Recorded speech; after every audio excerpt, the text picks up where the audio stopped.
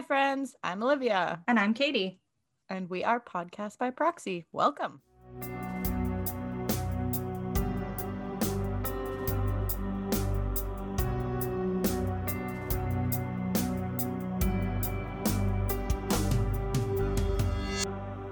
We're live. Yes. Finally. Welcome back. Welcome back to the pod. How are you today, ma'am?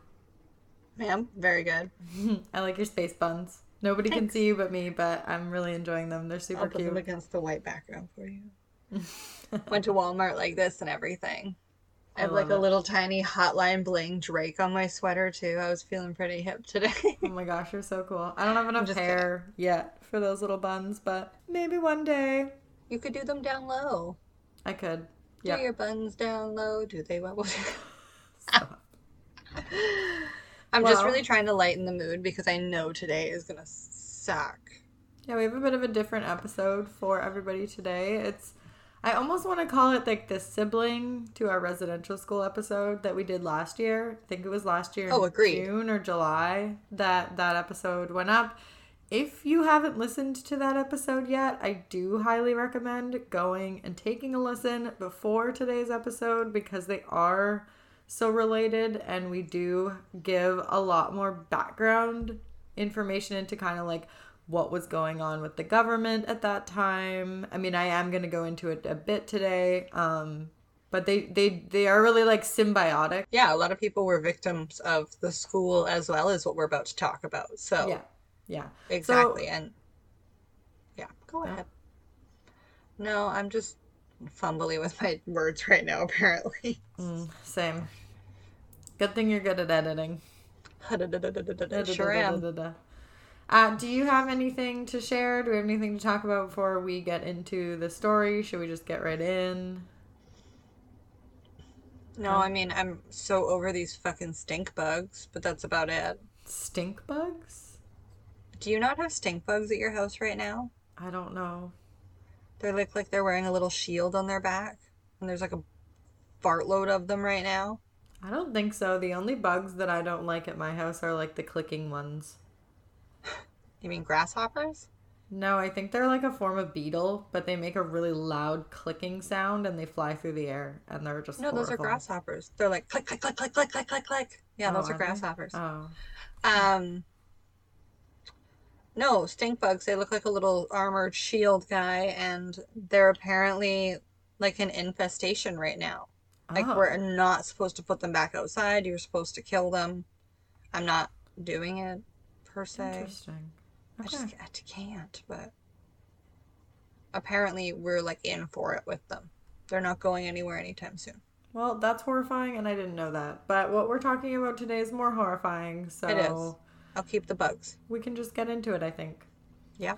So I did want to start off today. We don't usually do disclaimers before the beginning of episodes, but I did want to give a disclaimer today that today's episode will contain stories of the abuse endured by Indigenous people at residential schools and so-called Indian hospitals that may be triggering. Support for Indigenous survivors and their families is available.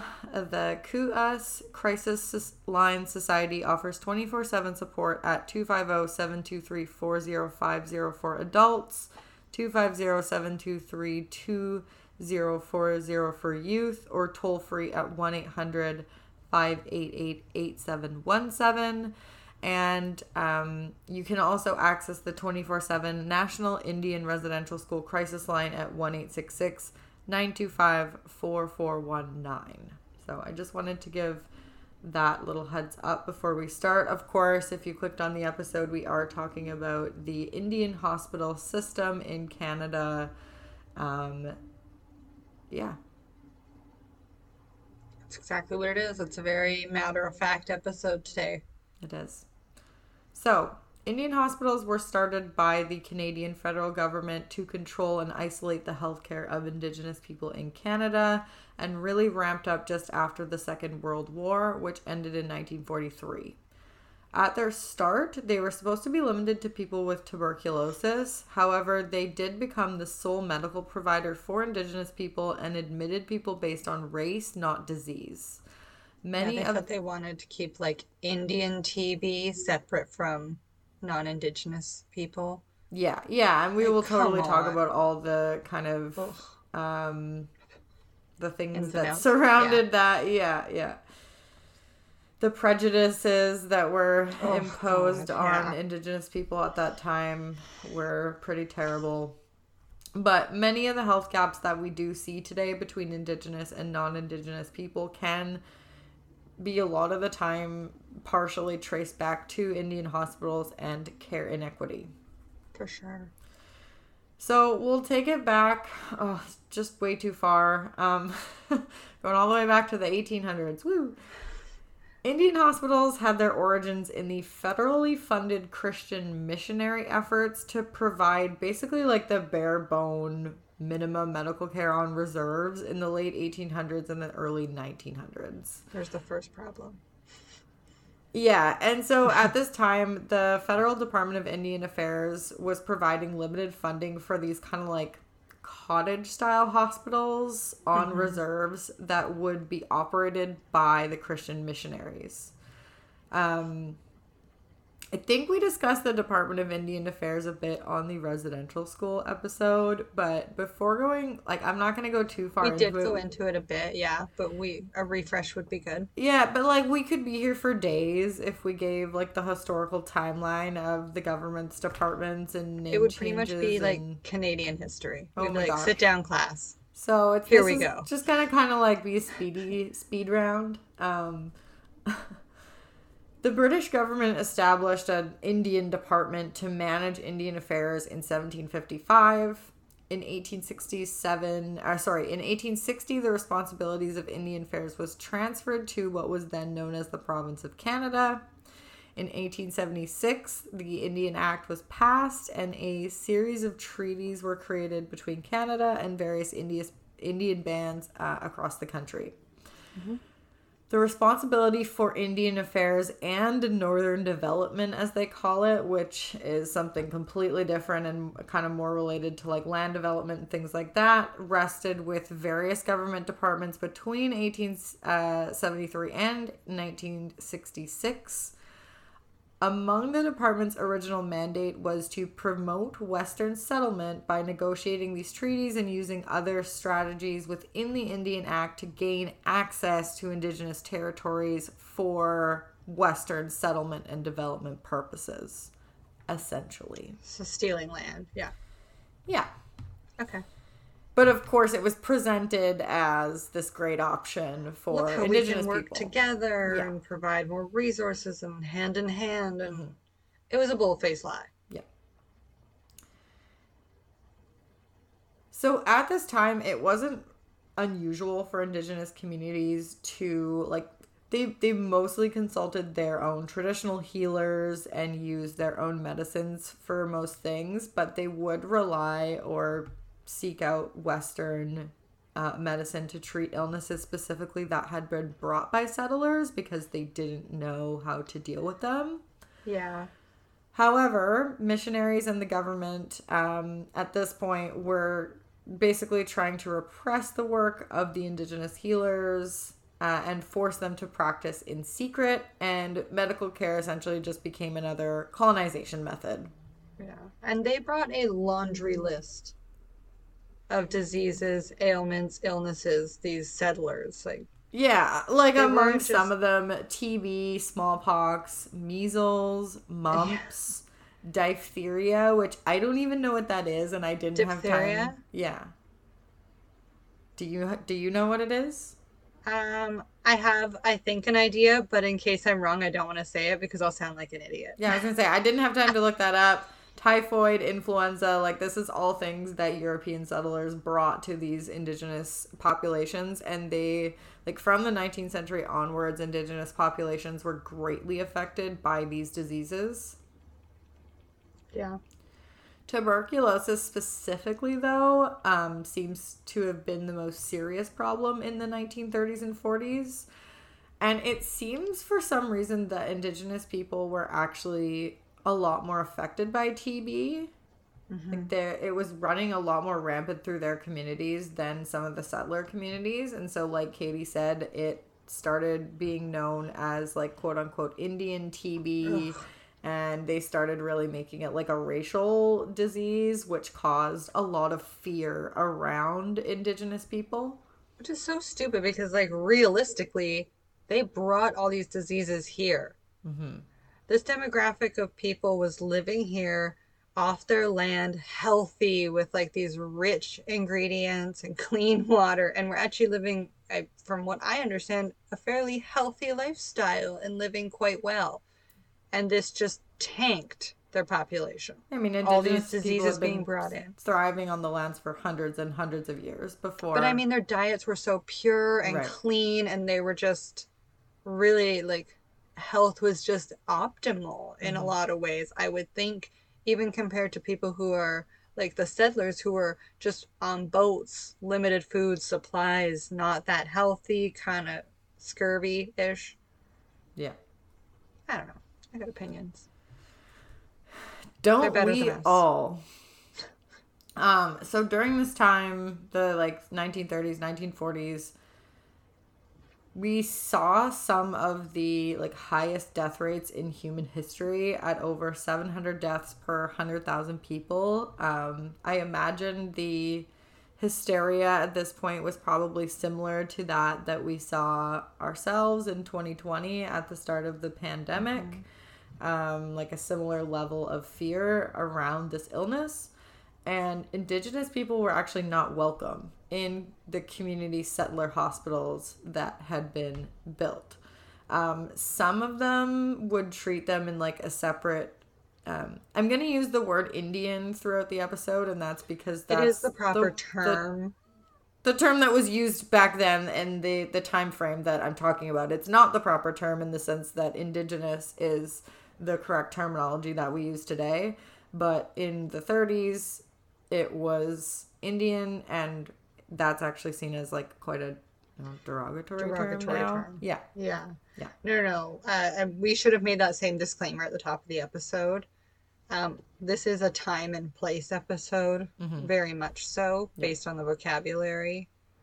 Yeah. And it is truly, if you Google it or were to do your own research more into this, because this is going to be just such a light overview in the grand scheme of it. Yeah. You will need to search it that way. So just for peace of mind, it's not us being insensitive.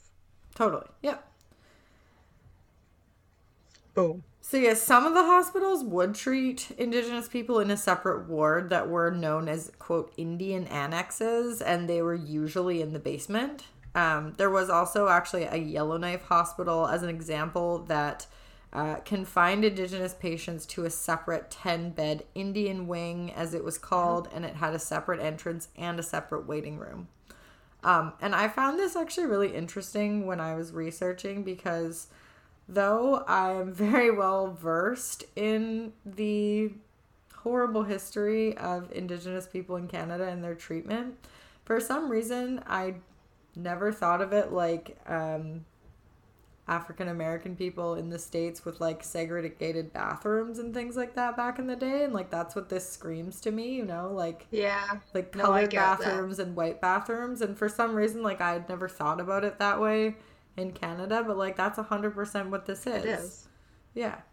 That's why it always bothers me too when people are like, oh, that doesn't happen in Canada. That's not a thing in Canada. It's like, these things are issues everywhere in the world. Yeah. And I know that. I just, for some reason in my head, it just like, I had never gone there. But everybody has those light bulb moments in the like, the black and white comparison of like, wow, this is our blank, right? Yeah. Like it is.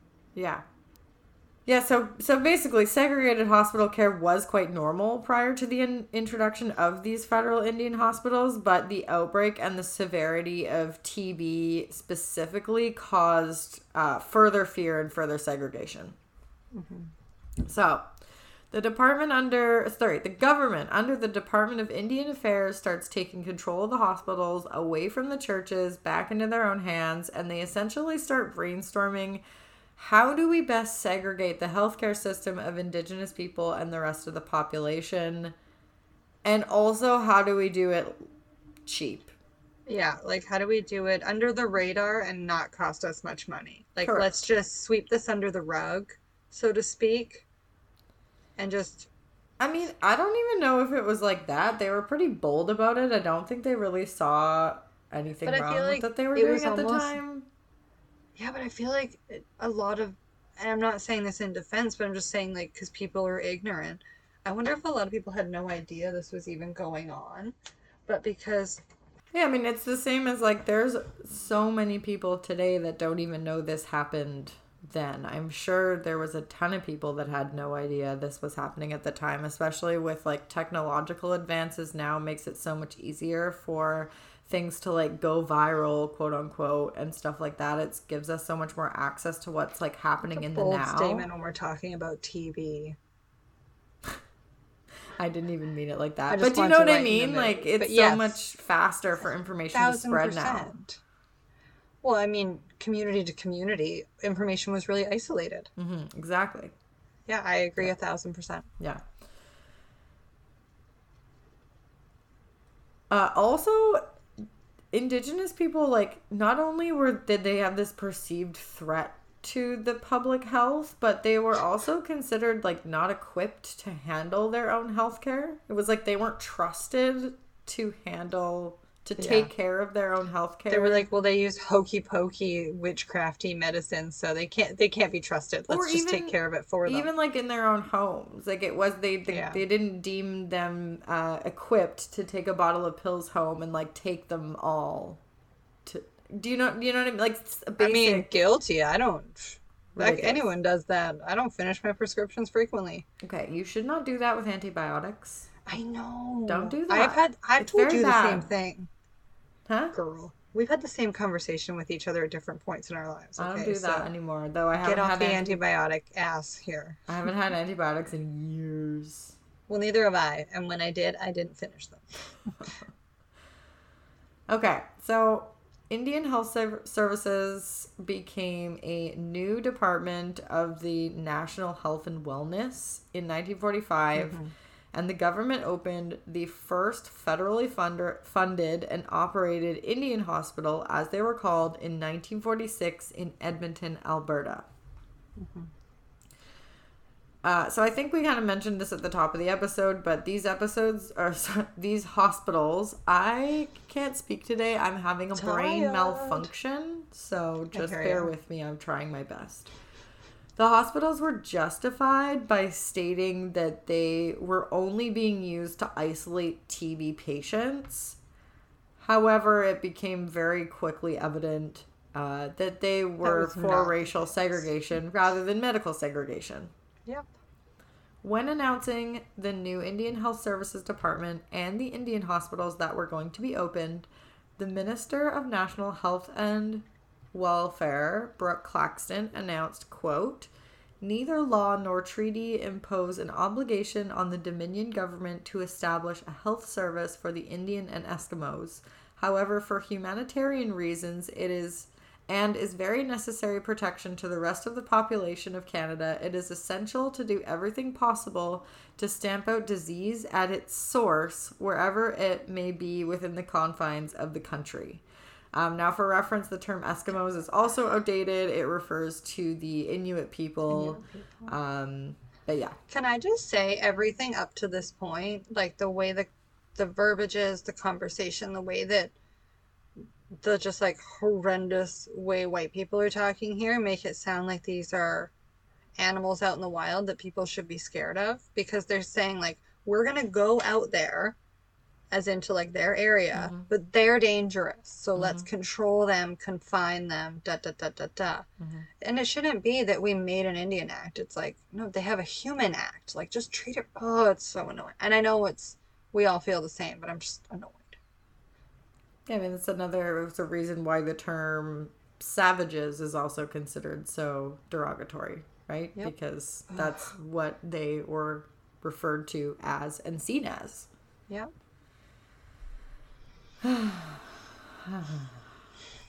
We're sorry. We're like 20 minutes in and I already want to scream into a pillow. I know. So the first hospital opened, like I said, 1946 in Edmonton. It was called the Charles Camsell Indian Hospital. It was actually a former residential school that was converted into a medical facility. Most of the 29 total Indian hospitals that were opened by the government by 1960 were established in buildings the government already owned. So mostly like old, either residential schools that were converted, and in many cases, old military facilities.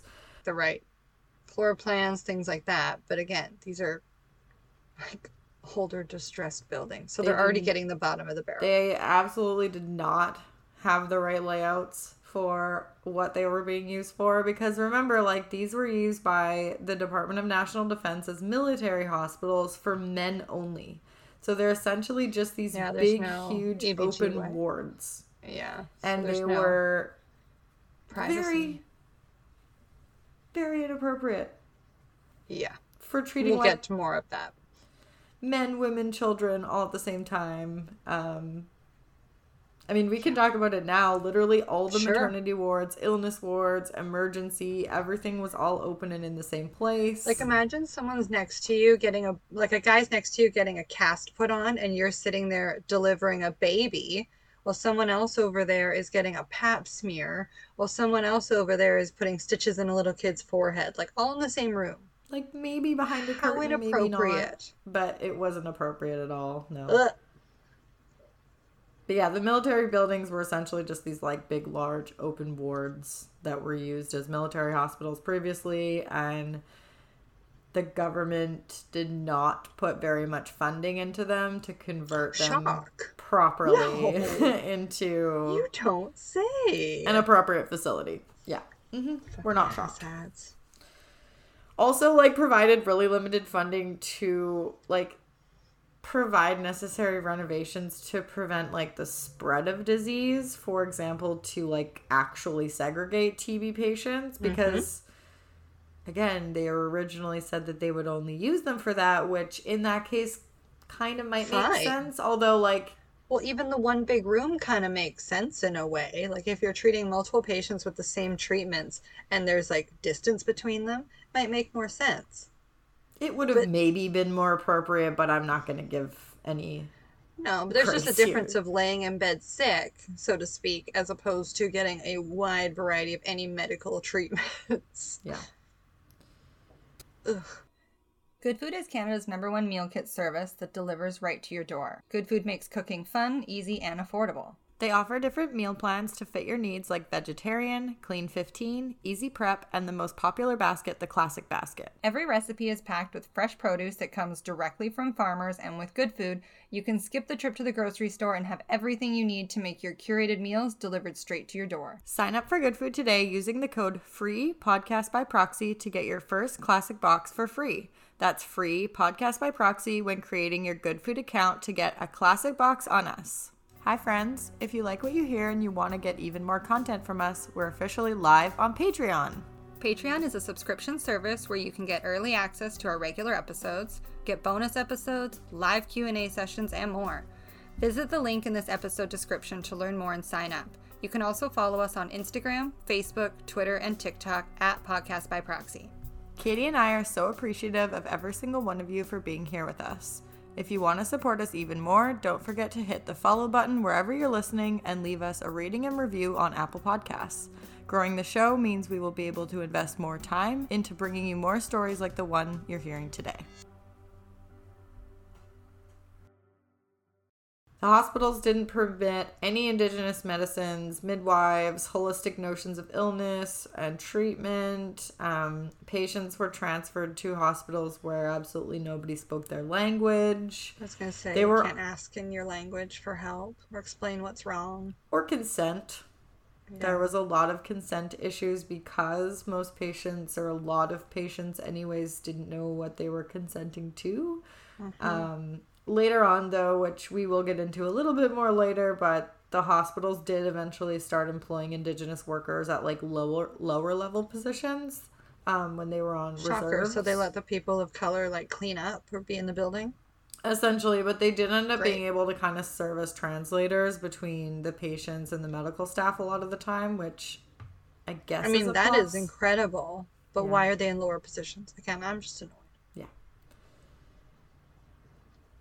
The death rates among Indigenous people, specifically children in residential schools due to TB, was way worse than the numbers that I said just a few minutes ago for the general population. Mm-hmm. And the residential schools and the Indian hospitals had like quite a symbiotic relationship in that the residential schools were super overcrowded. The children were malnourished. The environment made them susceptible to disease. Again, I highly recommend listening to our episode on residential schools. Those are just the physical attributes to the system. These aren't even psychological. Like this, it's a laundry list. Yeah, or like do any of your own research on residential schools, whatever you want to do. You don't have to listen to me talk again. Thank God. But the children who became infected with TB were sent to the Indian hospitals, and then when they showed signs of recovery, they were sent back to the school. And so just helped both of the organizations. Like while they're at the hospital, they're strapped to a bed or a gurney 24 hours a day, except to use a bedpan or like eat. But you eat in your bed. Yeah, but this kind of like connection between the terrible conditions at both of these places meant so we'll make them sick, you'll make them better. It's just and it maintained the numbers for both. Yeah. Right? Like it just kind of kept them going. It was like the with left children, hand shaking which the right is just hand, like, kind of. Oh my gosh. Yeah, just that good old handshake. Yeah. So the government had actually had 2 hospitals that they built, but had delegated operation to the Church of as like a blueprint for which to operate their own federal hospitals in the 30s. So this is when medical care was still in the hands of the churches, but they had used these 2 hospitals, so Fort Capel in Saskatchewan and Dynevor in Manitoba. And they had figured out that they could operate these hospitals at half of what it cost them to operate a community settler hospital. And basically that way they could still... like garbage. They could still like provide and control the healthcare of Indigenous people while still improving their own settler healthcare with these image with these funds that they would save. And I mean that too, but it made them feel good about all the shit they were taking away from people and killing them. So and I mean I don't know, but everything that I read, like they really presented it as they were doing Indigenous people a favor, right? We're helping them. Yeah, well, if I want to get away with something, I try to make it someone else's idea too. You should be grateful. Yeah. Like, you should be thanking us for what we did for you, blah, blah, blah, blah, blah. No, you brought these diseases here. We wouldn't have needed the treatment in your shit facilities if you hadn't brought the diseases here to begin with. She's not wrong. I know. At the same, just as an example, at the same time the Indian hospitals were being opened, the same organization that opened them, National Health and Welfare, which I think the first time I said this when we were talking just now, I said National Health and Wellness, which like I don't think wellness was a word in the 30s, so maybe just disregard That's me. That's like there. your very millennial it's definitely plan National or like Health benefits and Welfare plan. Yeah. Not wellness. So correction. But so it's the same organization. They're opening Indian hospitals. At the same time, they receive grants as well as matching federal funds to be absolutely pumped into provincial hospital construction for settler communities. The program started in 1948. It lasted for 2 decades, so the same amount of time as the Indian hospital system, and provided $13 million annually to the provinces to build new community settler hospitals.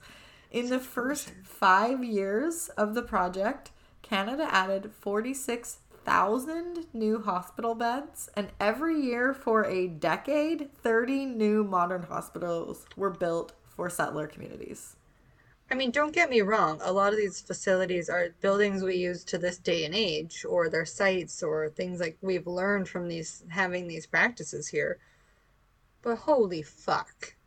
Well, and I think that that's a good thing to remember, though, when you consider your own healthcare, like what people basically sacrificed, or just like think about the history behind it and be really grateful that you have that. Like, we have a lot of modern medical advances because we had people in these roles doing these things, which, I don't necessarily say that the people working in the hospital they're not the bad people. We got a lot of advancements and knowledge from them. No, I think But it's the just people good that to decided to remember. build these hospitals Yeah. can kick rocks. It's just good to remember as settlers or like descendants of settlers that we enjoy a lot of things at the expense of an entire group of people. Mm-hmm. And I think that that's the piece that we never really learned. Yeah. Yeah. In 1953, the Indian Act was amended to include the Indian Health Regulations, which made it a federal crime for Indigenous people to refuse to see a doctor, refuse to go to the hospital, and to leave before discharge. So yes, you heard that correctly. It was illegal to refuse to go to Indian hospitals for Indigenous people. Mm-hmm. Yeah, that's right. So not only are we controlling the healthcare, we're controlling the fact that they must use said healthcare. Yeah. The RCMP would actually arrest patients, return them back to the hospital, return them back to residential school, or send them to jail. The hospitals also refused to return people who did not survive back to their communities and their families so that like they could... example? Sorry? Like make an example of them kind of thing? No. Like they would not send back their bodies so that they could have like a celebration of life or anything like culturally. And that's a very, very intricate and precise cultural process for an Indigenous person when they pass away, for their family to go through, from like washing the body to wrapping it and all these steps. It's very important. Well, they would allow it if the relatives could pay the costs, but they wouldn't just send them back. Which, yeah. Many of these people were like extremely far away from home, like provinces away from home, and couldn't afford... Which also was intentional. They would send you to a residential school at a province. And like, I'm sure they made it difficult. I'm sure it wasn't easy. You would have to like, No, I mean, we already ripped their kids from their beds. We're not going to get them back easy. So anyway, that's, just a whole nother piece of that. Brutal. So there's nothing more to say there. There's nothing, no. Because the goal of the hospitals, though, were to operate them at as little cost to the government as possible, Indian Health Services had a really difficult time finding medical professionals that were willing to work in these facilities that were overcrowded, underfunded. Or even qualified at that point, because you're probably getting people who will work for little because of a reason. Well, exactly. I mean, so many medical professionals could just go walk into any brand new settler hospital that always had the brand new technology, was clean and well funded, and it paid a lot less as well to work at the Indian hospitals. So I actually did read somewhere that the patients in the Indian hospitals were very often, like Katie said, treated by foreign doctors who weren't able to be hired at the community hospitals because they were deemed unqualified. Now, does this always mean that they were potentially horrible? No. It just means that they weren't qualified to be a medical professional in Canada, but they were qualified to work there. They just weren't board certified here. Right. Like, that's the bottom line. Also, keep in mind, too, that every race, your medical treatment is slightly different, potentially. Yeah. Like the same diseases that are prominent within a Caucasian demographic could be completely different with it through an Indigenous population or demographic. Yeah. So it's also the knowledge base of treating people as if they're white won't be the proper treatment either. Yeah. Or some things will be overlooked because they won't know that it's a common disease to Indigenous people. Well, and I mean, they were so understaffed that did they really care? No, they've got bare bones treatment for bare bones dollar. Like at one point, there was an Indian hospital in Quebec that was operating with 198 patients and 3 nurses on staff. No doctor, just 3 nurses? Correct. Wow. Okay. Sounds like our healthcare now sometimes. Okay, even if it was 198 patients and 3 doctors. Oh, that's still ridiculous. That's still... But the fact that a lot of nurses can't, and back then still couldn't administer many things. So could you imagine just running around with all these people with different ailments that you're trying to stay on top of? At one point, did they just shut the door and ignore them? Well, actually, what they did was just physically restrain them to their beds.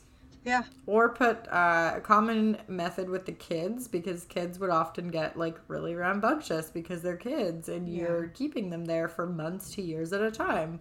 So they would, you know, be running around and running under beds and stuff. And so if the physical restraint didn't work, they would actually put plaster casts on both of their legs so they physically couldn't walk. Or more even. Like some were in full body casts and yeah. Yeah.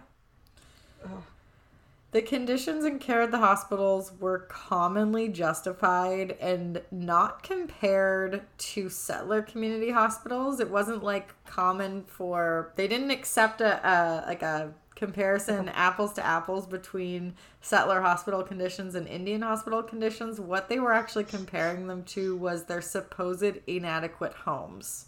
So it was like, well, this is better than where they're coming from. Well, we took you out of your home, which was, in their eyes, worse than this unlivable, situation. Correct. Yeah. Inhabitable. And said like, well, this is better. Can we stop telling people that everything we're doing for them is making their lives better, and maybe just ask them if we're making their lives better first? Yeah. Regardless of the situation. I just mean in general. It's good to ask questions, for sure. Mm-hmm. Yeah. Maybe do a check-in every once in a while. Yeah. Mm-hmm. Hey, what up? Assumptions are terrible. They make an ass of you and me. I hear. I'm constantly making an ass of me. Assumptions are not, so it's okay. Yeah, same. So this kind of like justification that like, oh, well, it's better than where you're coming from is similar to me in how like Indigenous people were deemed not equipped to handle their own health care. It's kind of just like this assumption that you can't take care of yourself. We'll do it better. Yeah. Right. Like you need us to take responsibility. This is too difficult for you. We'll handle it. Yeah. Fuck you. I don't know if I can say this is the most shocking part to me, because it's all shocking. This is another shocking part. Yeah, there's not like one part's not more shocking than the other, but it's just wild. So in the 40s and 50s, tuberculosis treatment actually began to change. So instead of months and months to years of bed rest and lung surgery, modern medicine had evolved, and you could now just take medications at home for TB. However, depending on who you are. Correct. Indian Health Services continued sending Indigenous people to the hospital for years at a time and still considered them so careless with their health that they were not given these modern medications and these modern methods of treating TB. But for like a really long period of time, like 15 to 20 years after this was changing, they were still removing their lungs. Yeah. They're weakening them.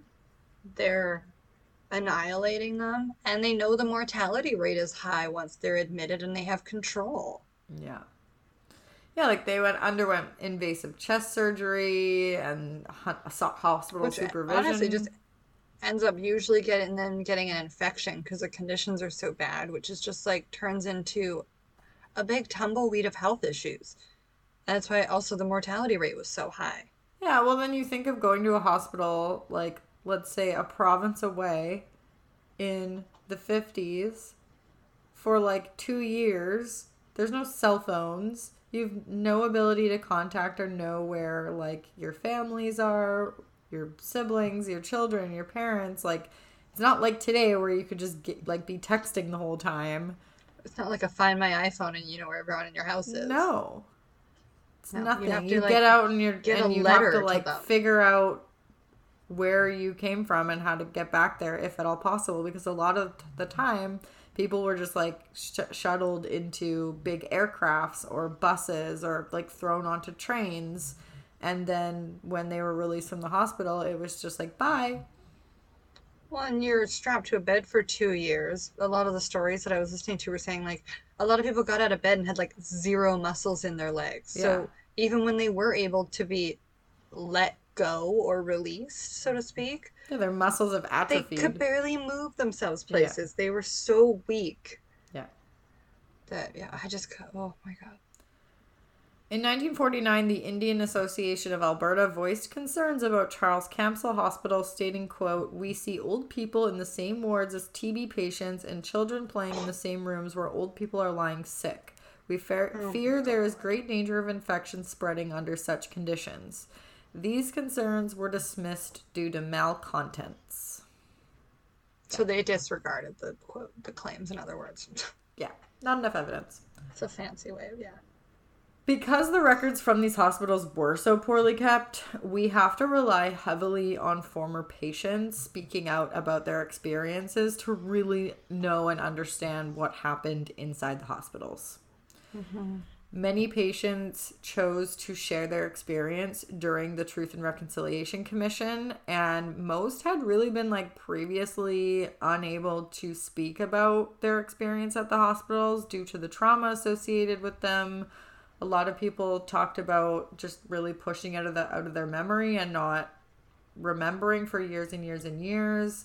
You know, having their families and their parents tell them, you know, not to talk about it out of fear of retaliation or repercussion. Or what if someone overhears you and think you've escaped or you should be back there or something's wrong, and you just never know. You never want to associate yourself with it. Yeah. Like we said earlier, most of the patients in the hospitals were really far from home and had such a limited understanding of the language spoken, which made it really difficult to understand or consent to their treatment. Yeah. Patients have spoken of having lungs removed, which involves having a section of your ribs connecting to the spine cut off and causes essentially permanent ailments. You'd almost think you'd have like scoliosis naturally, like you'd think that's some type of structural support. I don't know, it just feels like something would be really fucked up with your back after. Yeah, people who survived these procedures were left with difficulties walking and breathing for the rest of their life. There has been testimony of sexual abuse at the Indian hospitals, like Katie mentioned, being shackled to beds, sometimes for years at a time, only getting up to, you know, go to the bathroom, sometimes being brought a bedpan. It wasn't uncommon for Indigenous people to be committed to the hospitals for months up to years. There is unofficial records of sterilization, medical experiments against patients' consent, and consistent testimony of being tied and shackled to hospital beds for extremely lengthy periods of time. Yeah. I think the one for me that just doesn't come up enough when I'm doing this research is the sterilization of I knew you were going to say that. Indigenous females in Alberta specifically. I don't know why it was in Alberta that it was such a huge practice, but it was.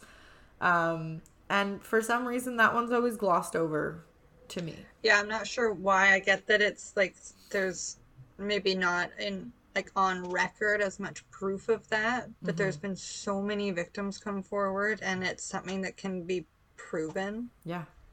So why do we not talk about it more? Yeah, that one's just so severe to me, and I don't it's such a violation, because again, I don't, even as someone, like as a woman, you don't want to be told yes or no you can't have kids. You just want to know you have the option to if you want to, and that's completely taken away from them. Yeah.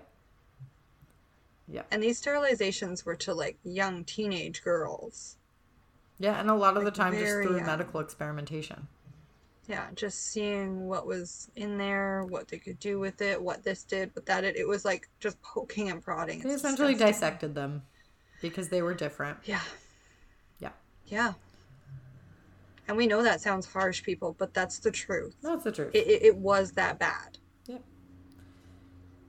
There are childhood accounts of having entire sets of teeth forcibly removed without anesthesia and being tied down and force-fed alcohol. I read in a few places, actually, like just before we were recording, and I threw this in at the last minute. Patients were often denied, and of course I already knew that I'm sure that they were malnourished and, you know, like not fed healthily. Although I did read somewhere that someone who was at a residential school and then was transferred to an Indian hospital was like, yeah, I didn't think it was that bad because at least I got 3 meals a day and I didn't have to go to prayer. So I guess maybe that some of them, the Hey, you picked menu your was battles, a bit I better. guess. Way to look at the cup half full, buddy. But yeah, no kidding. Hey. But I did read that patients were often denied food and forced to eat their own vomit. Yeah, I actually watched the video and I remember watching it like at Truth and Reconciliation Day last year, of watching like that specific statement being told by someone, and she said like she was just like sick and they made her eat something, and as she went to smell it, it made her ill. And yeah, she threw up on her plate and the nurse hit her in the head with something and made her eat the whole tray, vomit included, as a child. That's vile. That is fucking disgusting. And these are kids that were like 6. And just goes to show you that they weren't treated as human beings. No. So, speaking to the consent portion, there's a memo from 1946 when official federal hospitals were opened, and it reads, quote, I do not think consent of parents for open TB cases should be stressed too much. It should be taken for granted. So, yeah. Again, they're just like not that shy about what they're doing. No, I didn't realize, I mean, in the process that there was such bold outward statements made like that. Yeah. I knew there was 1 or 2, but they're coming at the plenty is what I'm learning. And I do think that because this level of thinking was being so pushed and was becoming the norm amongst communities at this time, that's why we haven't seen as much of this as we might have expected to, or why we're like, why didn't anybody, like, why, how? I think it's just that, you know, the masses think what they're fed, and this is what they were being fed at this time. Yeah, and that's what I mean. Like, there are, I'm sure, within these systems, like you said, people who weren't allowed to work in the quote-unquote normal hospital. Like, they're no less than. Yeah. They're not. No. There's no reason they shouldn't be allowed to practice medicine. There's still some good people in the Indian hospital, even, and it's because they've just been put there because they're quote unquote not good enough, or they're different. Yeah. Ugh. Fort Capel Indian Hospital in Saskatchewan is documented to have conducted experimental trials of the BCG vaccine for tuberculosis on Indigenous infants without parental consent. So they experimented with... So like while they're in the nursery, they're just... Yes. Shooting them up with medications. With TB vaccines that they're experimenting on. So an active virus in a newborn baby. Yeah. They did study these children for 12 years. Did many of them survive the 12 years? Yeah, it basically said, like, the ones that did survive didn't get TB, or, like, most of them didn't get TB, but there was a large amount of the children that didn't survive, but they couldn't really prove... that it was because of TB? Right, because, like, they were going to residential schools and things like that. Right? Because the trial... for this was started on patients by Dr. George Ferguson in the 1930s. Mm-hmm. And so, so they weren't really able to prove that the children in the study died because of the vaccine experiment, because they were attending residential schools, which already had such a high mortality rate for children. So it's like just basically a shitstorm. Like literally they're saying like, oh, they went to a residential school, so it could have been any number of things. Like a shitstorm of white people doing terrible things. Yeah. I'm laughing because I'm uncomfortable with my own 100%. race. I made a joke earlier because, again, like I said, I was like, I'm just trying to cut the tension for a second. Yeah. We're supposed to... You should be uncomfortable. I am uncomfortable, for sure. No, I don't mean you. I mean all of us. Oh, yeah. We all should be uncomfortable, for sure. Now, while the hospitals, like this trial, while the hospitals weren't run by the government at that point, when this experimental trial was taking place, the Department of Indian Affairs and the National Research Council still funded this project. So they were still involved. course they were. Charles Camsell Indian Hospital also undertook a TB drug trial in 1956, as well as clinical trials of a thyroid-stimulating hormone for a study of hyperthyroidism in, quote, native races. Oh. And this is what I meant by maybe a little bit, like, harsh comment dissection. Because to me that means, like, you're doing an experiment, you're learning about something, and like they were literally using live human beings to. Hey, you're a walking experiment. You're a walking petri dish. It's just horrible. I don't know. It's just that's how I feel about the level of human that they were being treated as, which to me was none. No, they were being treated like caged animals that people couldn't trust, and that was the farthest thing from. Yeah. Now, Katie and I, as you guys already know, or if you're new here, now you're going to know, are from Vancouver Island in British Columbia. And so often we will kind of weave in something to do with locally if we can or if it's relevant. Gotta bring it back. So Nanaimo, BC, which is kind of in the middle of where both of us live, had its own Indian hospital. The Nanaimo Indian Hospital was opened in 1946, and it operated for 21 years, closing in 1967.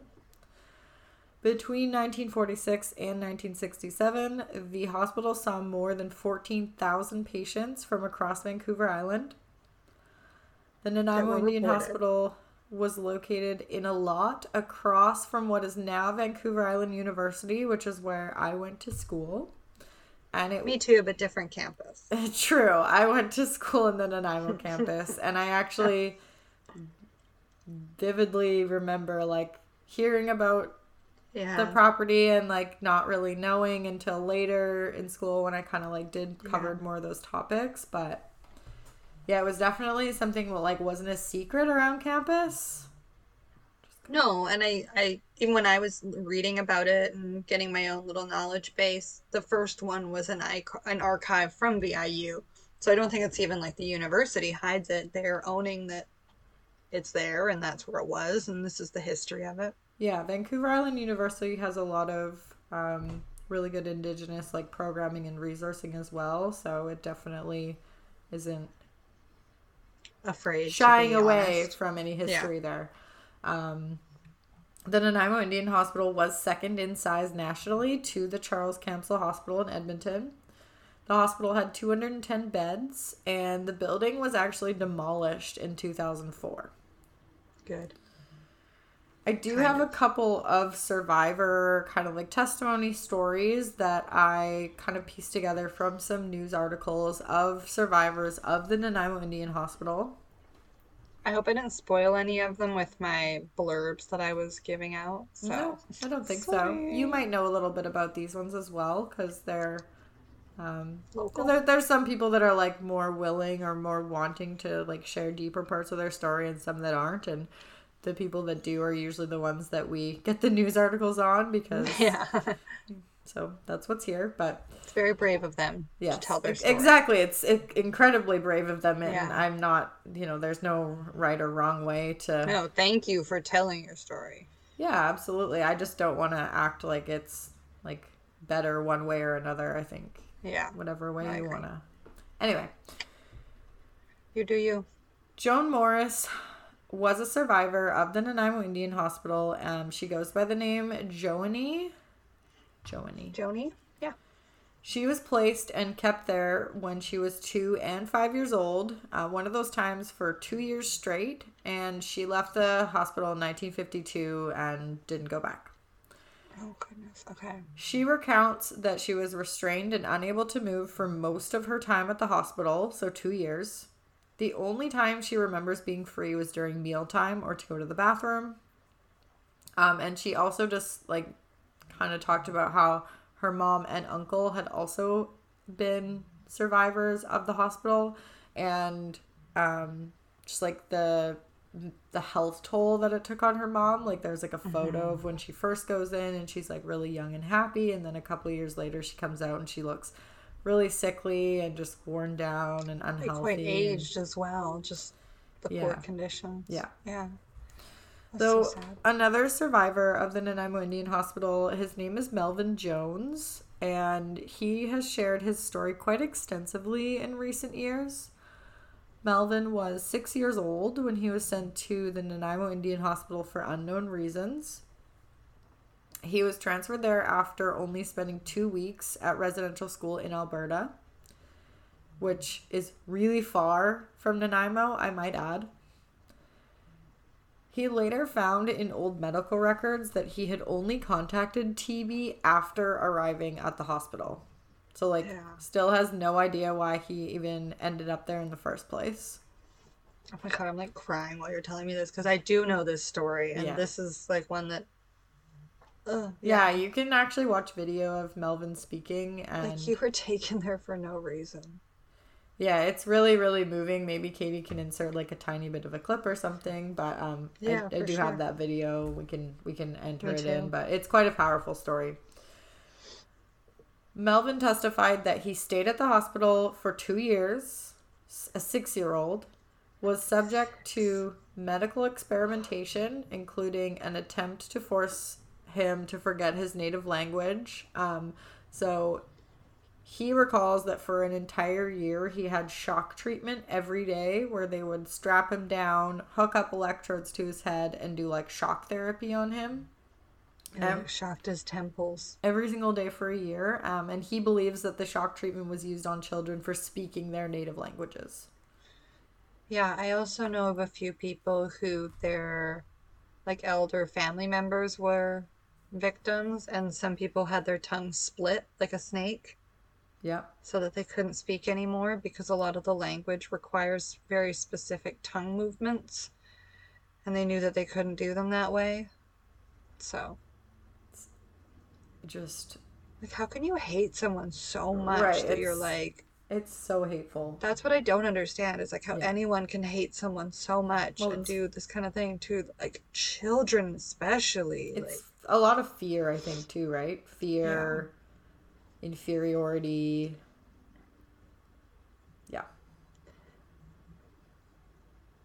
Yep.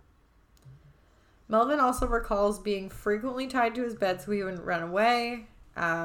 With difficulty, Melvin described to news outlets how he had to watch young girls getting raped and having children before sharing that he too was sexually abused at only 6 years old in the Indian hospital. Yep. When Melvin returned home, he was told by his parents not to speak about his experience due to fear of the government and the outside world, which is what they called any place off the reserve. Mm-hmm. This caused him to bury the pain of the experience so deeply that he didn't even know what happened to him for many years. Yeah, you get so confused with these like super traumatic memories, and then suppressing them, you almost don't know what's real and what's not. Yeah. Now, of course, we've explained it kind of, but these Indian hospitals were only just like a very tiny, small fraction of the pie that made up the colonization tactics and general abuse and mistreatment of Indigenous people. And so Melvin, he eventually did return home, of course, but he was removed from his home again during the 60s scoop, which I believe we did talk a little bit about in our residential schools episode. He says he attempted suicide twice throughout childhood. He later ended up in a juvenile detention center before... I mean, this part just, like, absolutely amazes me. He realized he was on a bad path and reached out for help. After that, Melvin went back and finished high school. He graduated college, and he went on to start his own security service in the movie industry. Good for him. Isn't that just such what a crazy job, too. I love a comeback what do story, I want to do? And I was rooting for Melvin the whole time, and I was just like, yes, this is ending so well. I'm so, like... I love that. And his video, he is so strong the way he talks. Mm-hmm. Like, he's so just, like, clear and concise about what happened, but he's not, like, too divulgent of details. And it's like, you're right, it's so powerful what he's able to convey. Yeah. It really wasn't until about 10 years ago that Melvin's memories of his time at the hospitals began to flood back to him. He actually tells a story about how he like blacked out in the shower, which is just so... Like, you're so traumatized by those memories that when they flood back, they literally like short your circuit. Yeah, like I truly can't even imagine what that would feel like. I know I haven't been through trauma that's deep. That's that deep that I can even begin to understand what that feels like. But I'm really so glad that Melvin, like, he's thriving. Well, and I'm really glad he didn't let that, like, take him down again.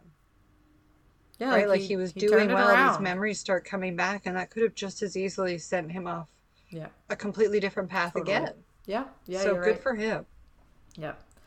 Every day I got strapped on and got these electrodes into my head, you know, and for a good year I've had the shock treatment. Seeing these girls getting raped, having children, it's very, very hard. Excuse me. It only gets better when it's out in the open. Don't keep it bottled inside.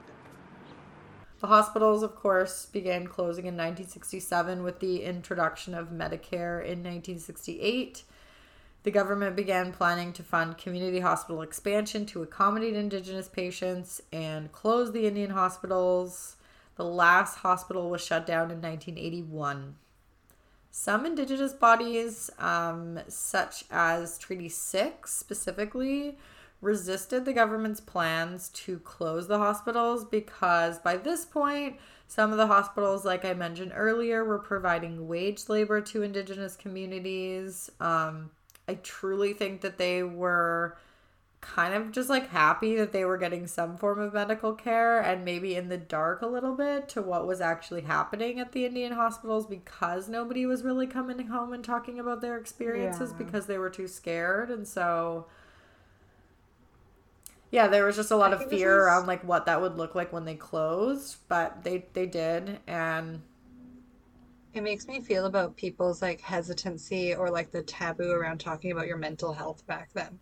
Like, no, you're fine. Don't talk about it. Yeah. Like that kind of like you're struggling so bad.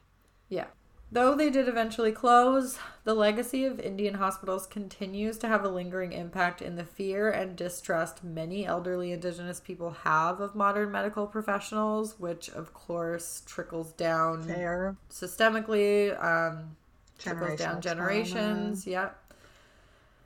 On January 25th, 2018, it was announced that a $1.1 billion class action lawsuit was filed on behalf of Indigenous people who were subject to treatment at the 29 federal Indian hospitals, including the Nanaimo Indian Hospital in the Federal Court of Canada. The lawsuit alleges what we have talked about today, that the hospitals were overcrowded, poorly staffed, unsanitary, and that patients were subject to widespread physical and sexual abuse, which is alleged to have included medical experimentation, beating with rods and sticks, physical restraint to beds. In an affidavit to the court, SFU, which is Simon Fraser University, Professor Mary Ellen Kelm wrote, quote, "The system of Indian hospitals was subject to a number of concerning issues that relate to segregation, inadequate standards of care, medical, pharmaceutical, and surgical experimentation with limited opportunities for informed consent, institutional practices that were assimilatory in intent and practice, and that were known to produce alienation and compromise Indigenous communities and families. All these concerns were systemic because they were designed into the system." Yeah. I didn't ask for any of this. Yeah. This was a system put in place to control and manipulate something that essentially the white government was scared of. Correct. Yes. In 2021, a group of people in the First Nations community created a GoFundMe campaign called Find Our Lost Children to help First Nations on Vancouver Island conduct their own research around sites of former residential schools and the Indian hospitals. It was said that they decided to organize this GoFundMe fundraiser after hearing the confirmation of the Kamloops to Secwepemc, I think I'm saying that right, First Nation in 2021. So that's in Kamloops, BC, when it was announced that they had located the remains of 250 children buried in unmarked graves on the former residential school grounds in Kamloops. So this GoFundMe was started to hopefully help more sites, more First Nations bands be able to conduct their own searches for their people. Well, I think it was to also provide the money to bring the ground penetrating radar over, correct. Wasn't it too? Yes. Because that's what we needed access to. Yes. Yeah. Yeah. On September 15th, 2021, the group gave Snuneymuxw First Nation, which is in Nanaimo, $77,250 to help the First Nation conduct a search and to identify possible unmarked graves in and around the former grounds of the hospital. They plan to use, just like Katie said, the same ground penetrating radar used to locate the graves in Kamloops to not disturb the ground. A total of $157,050 was raised in the GoFundMe, and the additional monies went to the Ahusat First Nation to support ground penetrating radar searches at 2 residential school sites near Tofino, the Ahusat Indian Residential School and the Christie Roman Catholic School. Some of the funds will also be used to support the search of historical records, which are incredibly difficult to access. Yeah. I could imagine. Yes. Chief Michael Weiss spoke to a room filled with Indigenous elders and survivors of both the Nanaimo Indian Hospital and the residential school systems after a ceremony was held to receive the money and said, quote, "Our people were treated as less than human, as medical experiments, and disposed of without regard to the sacredness of human life and deposited into unmarked graves in our territory.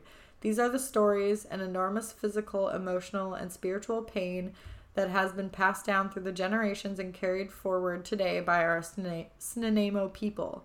At this time, we must bring forward all resources to support the healing of people."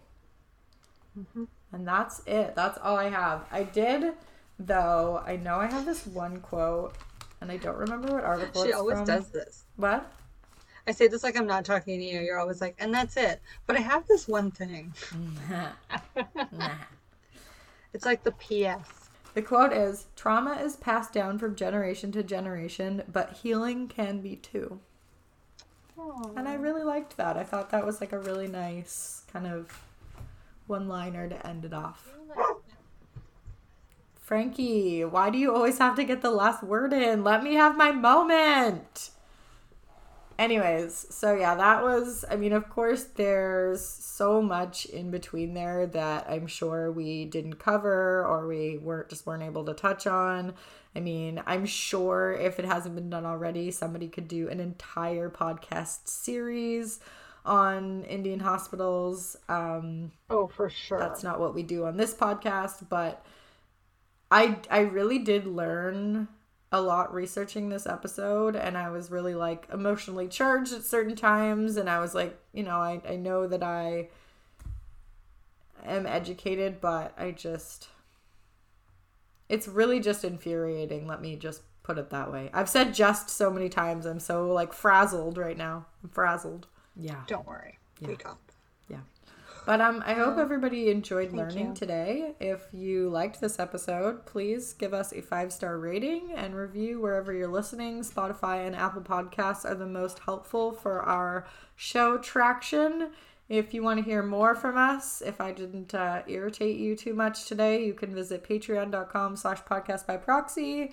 And we have some options for extras. There's different tiers to pick from.